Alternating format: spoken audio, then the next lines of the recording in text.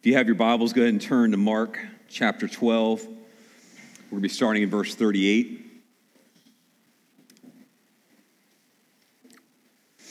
So in the mid-2000s, I had some friends and some people I knew who were just like killing it financially. You know, just people who were just, you know, where my bank account was veering towards the negative, theirs were abundant and great. And I don't know if you've ever been there before on one side of that or the other, but on the side I was on, you can tend to get envious. You can tend to get, man, look at what's going on. Wow, you know, I wish, you know, here I am this old and here's this going on. And man, you know, you start looking and start wondering, at least maybe the couple of us that are honest in this room. But what was interesting or even sad was that when 2008 came around, when the financial crisis came, I saw many people lose everything. And I'm not saying that people in this room didn't lose something, but I know people who lost everything. Just in a blink of an eye, it was gone. And, you know, it's sort of funny because now, you know, with the stock markets going up and having been going up for so long, it gets challenging to want to depend on that bottom line. You know, to look at that, what, you know, percentage that growth that is, if you have something like that, or, you know, maybe you're looking at that account like I used to, where it's almost bordering a negative, but you get, and if you're not careful, you get hopeful in the bottom line. You get dependent on that, and you start focusing on it. In the Old Testament into the New Testament, you had the leaders of the church, the scribes, that they sort of lived off of the donations of the people. And, you know, that's the way God prescribed it to be. And, you know, what began to happen, if you've been with us in Mark in this past chapter, there's been judgment on the leaders. There's been judgment on God's people about not listening to God and not focusing on the things of God. And God said, if you don't come to me, that I will turn from you. And he just says it over and over again. And so one hand, you have the hand of God in favor. And another hand, you have the hand of God that comes against us. And for us as Christians, it's sort of like, choose this day who you're going to serve. Which one do you want to meet? You know, and so in our human nature of wanting to have control and garner everything that we can tend to be controlling of everything. Just, I've got it figured out.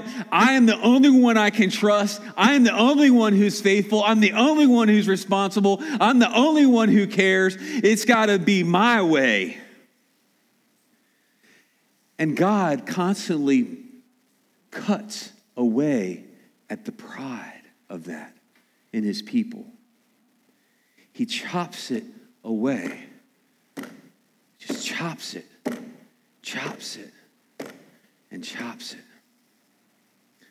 In verse 38,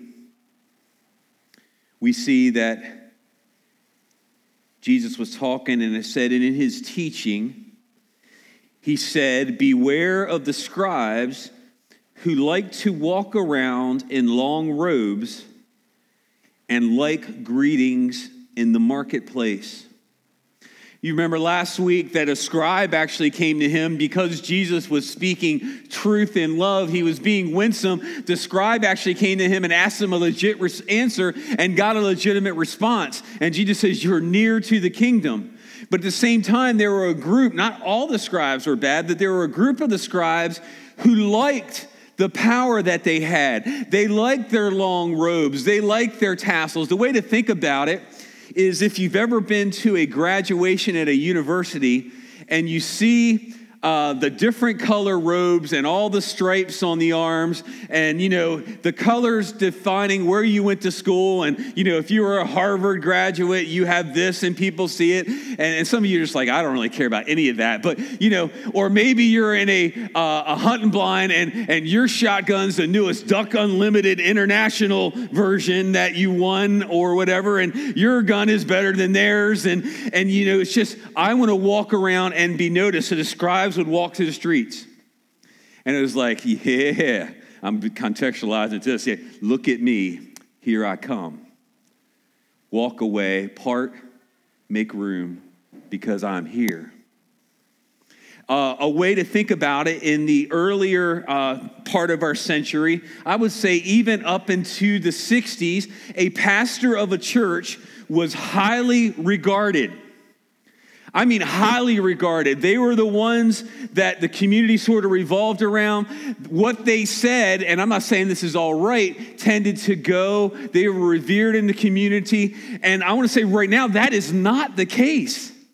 There's a general respect, but there is not an esteem really until you earn the heart of the people. But the scribes liked it. They liked their front seat. And I have to pick on myself as I was studying for it. I'm like, I sit on the front seat. But most people don't want the front seat in our context. The back seat is to be lauded. Would you all say amen back there? All right. The back seat is the seat of wonder, and it's the seat where you don't have to, a lot of times you don't have to interact as much, or at least it's safer back there. Before my wife, I like to sit in the back. But now, as many men will know, that you tend to listen to your wives. But these people, they like their greetings, they like their respect, they like to be noticed, they like to be the man in the room. And to be honest, we like that. We can say we don't, but probably look in the mirror and get yourself together, wondering how you're going to look and present yourself to people. How are you going to be viewed? They did this. But in verse 42 it says, and a poor widow came and put in 2 small copper coins, which make a penny. These 2 coins were the lowest denomination. That's why the penny word is used in this area. It equaled 1/64 of a denarius. A denarius equaled 1 day's wage. So the widow came up and she put 2 coins in. Now, in the temple, there was the first enclosure was the court of women, so everyone was welcome there. And they had these shofar boxes. I had no idea until this week there was such a thing. They had shofar boxes where it was like an offering box. And they would come and they would go out and they would have people seated there, and you would give your offering, and depending on what you wanted, the scribes would decide whether you were giving enough to get the sacrifice that was required. And so it became a show. Some of you, I know there's so many new people here I don't know. When I was a kid, I went to a church. They had a offering Sunday where, kid you not, the deacons walked around with plates. And if you dropped $1 in, you got an amen. If you dropped like a 10, you got to praise the Lord. If you dropped 100 in, you got a hallelujah and a dance. I sat there, wanted to drop around. I'm not going to say that. I sat there in utter shock of what was going on in the congregation. It was like this. It was like, and so we've heard the other story in the other gospels of where, they would come in all pompous and drop their big change in. And I say change, meaning, Benjamin. They would drop big money in for everyone to see. While there wasn't a hallelujah, praise God dance, there was a recognition of esteem from giving so much. So this widow came and she put next to nothing in.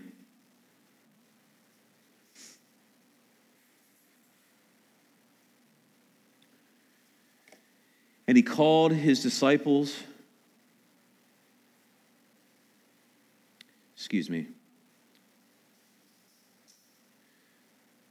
And he sat down, go back to 41, and he sat down opposite the treasury and watched people putting money into the offering box.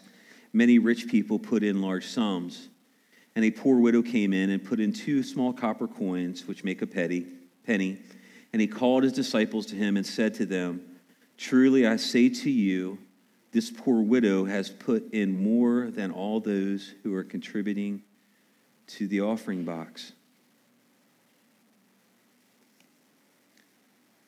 There's 2 ways to look at this. In the church, a true widow, and I don't have time to unpack this today, but if a woman was in her 20s and was widowed, she wasn't considered a true widow. There was an age limit. There was a time when they recognized that, probably the time of getting married and having a family to care for them is over, and the church was called to care for them. And so here, you see a widow who should have been, and we don't know whether she was or not, but should have been cared for by the church.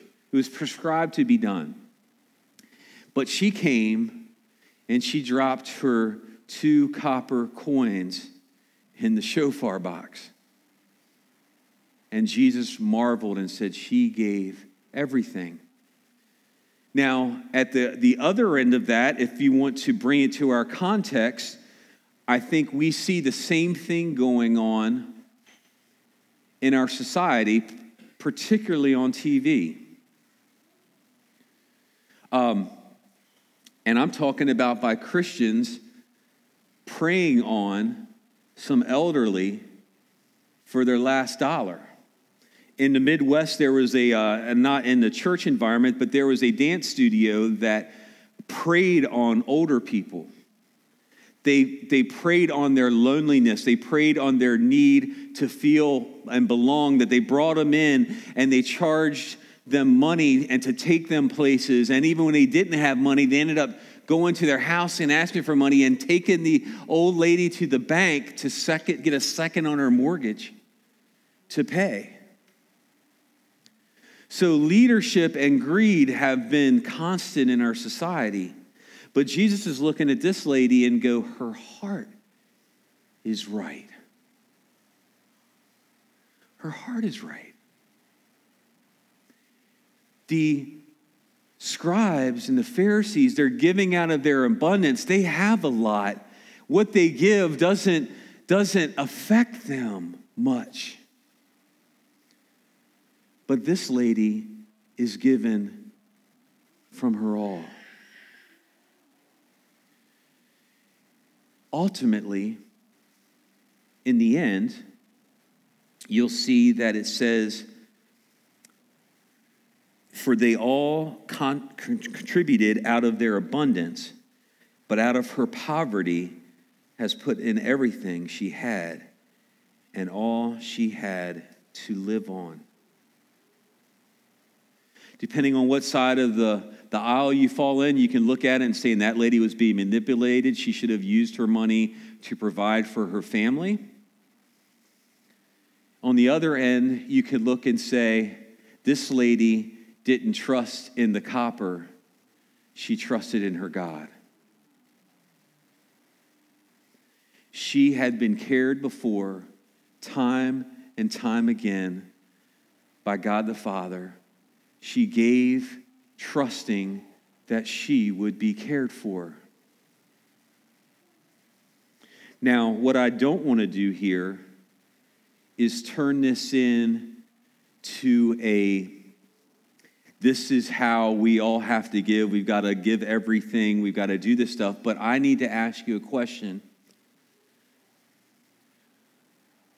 In your life, are you giving Jesus part? And I'm not talking just finances. I'm not talking just time, talent, and treasure. I'm talking about the whole thing. Are you halfway committed to the Lord, or are you completely everything that she had? Everything that you have is Jesus. Are you a steward or an owner?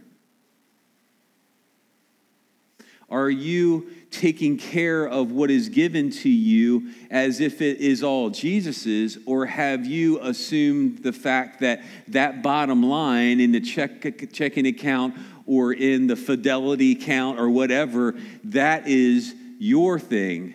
That is what matters to you. That is what is driving you.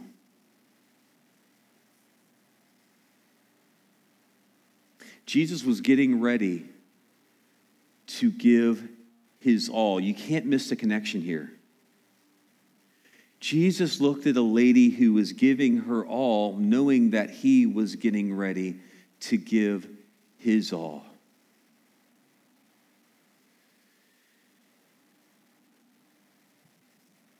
In our church, historically over these past 12 years, it has not been the majority of people that have given and sustained by tithes and offering of this church. It has been the minority.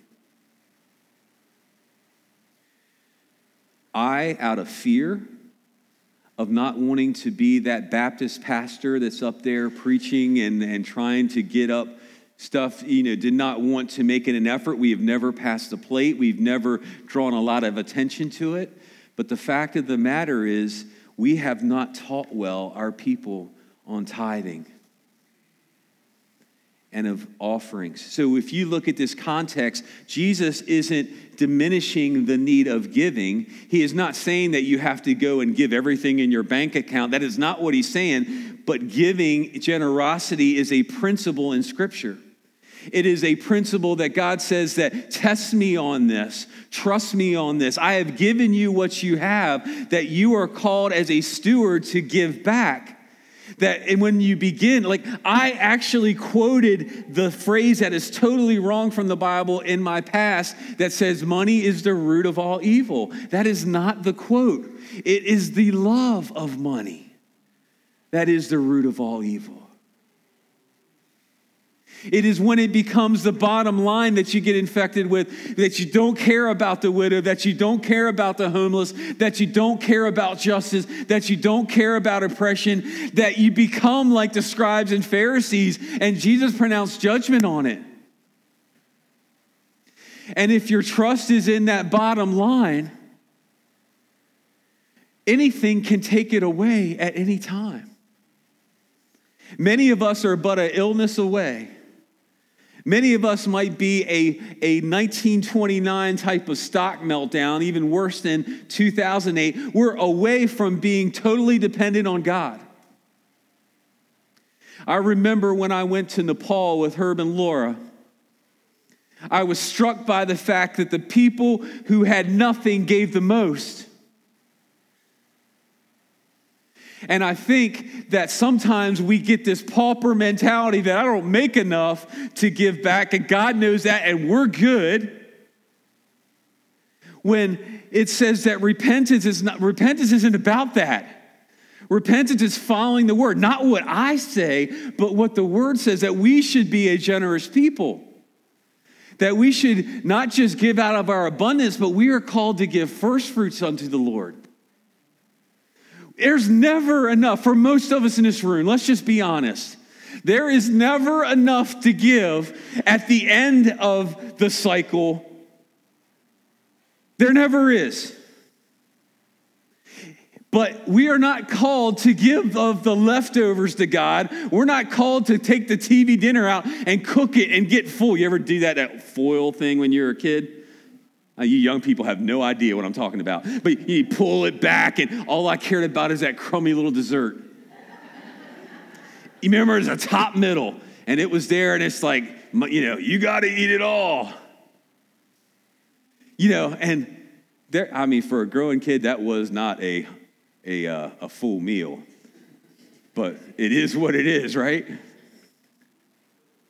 But you can't feed on everything that God gives you and just go, well, if I have enough, I'm just going to give back a little. The Bible offers time and time again that we're to be generous, that we as a people are to be generous. And because we have not focused on that, we have not been able to give as generously to missions organizations that come asking, to things. We have not been able to do that because we have been busy, keeping things going. And I publicly repent of that right now to you. We are called to be a people that when Jesus says and he looks at us, he goes, they gave everything. Again, I'm not talking a bottom dollar number. I'm not saying anything, but the heart of us is what God looks at. If I go and I look up the numbers and I just sort of give and I really don't even care, that's a problem too. But we are called to give all. What's our biggest incentive in that? First is obedience. It strikes me that word keeps coming back. Obedience. Obedience. People ask me, what's the will of God for my life? I have an answer now. Obedience. Obedience. Obedience. Why? Just as of robotic obedience? No, a joyful obedience, a trusting obedience, a hopeful obedience.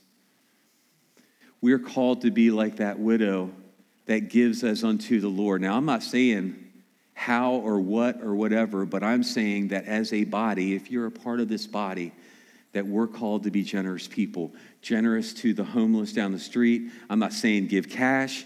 I'm saying generosity should pour out from us, not just here, but everywhere we go.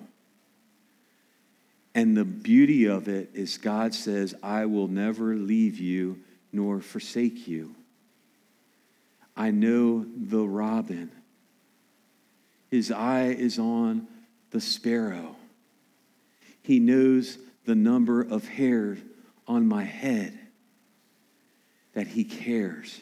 This widow knew that God cared for her. Grace, as you beautifully said, that God has got my back when I'm trusting him, when I'm obedient to him, when I'm faithful in everything to him.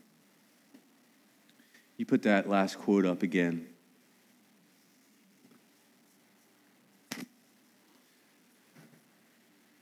The problem in worship, whether it's in our giving, whether it's in our singing, whether it's in our service, whether it's in anything that we do in our life,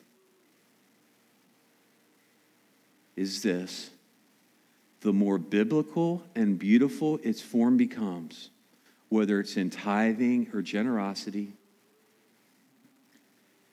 or singing the type of songs, the spirit in the room, the more beautiful its form becomes, the more useful it is as a mechanism for evading honest dealing with God, and the more plausible as a substitute for repentance. Giving is not a substitute for repentance. Acting like you've got it all together is not a substitute for repentance. Lifting up your hands, bowing at the altar on outward form is not a substitute for repentance. If you hear nothing else this morning, hear that God delights in your obedience and your repentance. And that is true worship. That's the kind of worship that'll get you through, Grace, when the world seems to be falling over. That's the kind of worship that will deal in your family lives when things don't go as you want them to go and things don't appear like they should appear. Those things will go in your job place when people aren't treating you well. When you're walking by the Spirit and you're obedient before God, he will direct your paths. It is a promise. It is a promise we're to cling hold to, folks. Would you join me in worshiping God in a spirit of repentance, in a spirit of reflection, and in prayer of desiring to be obedient?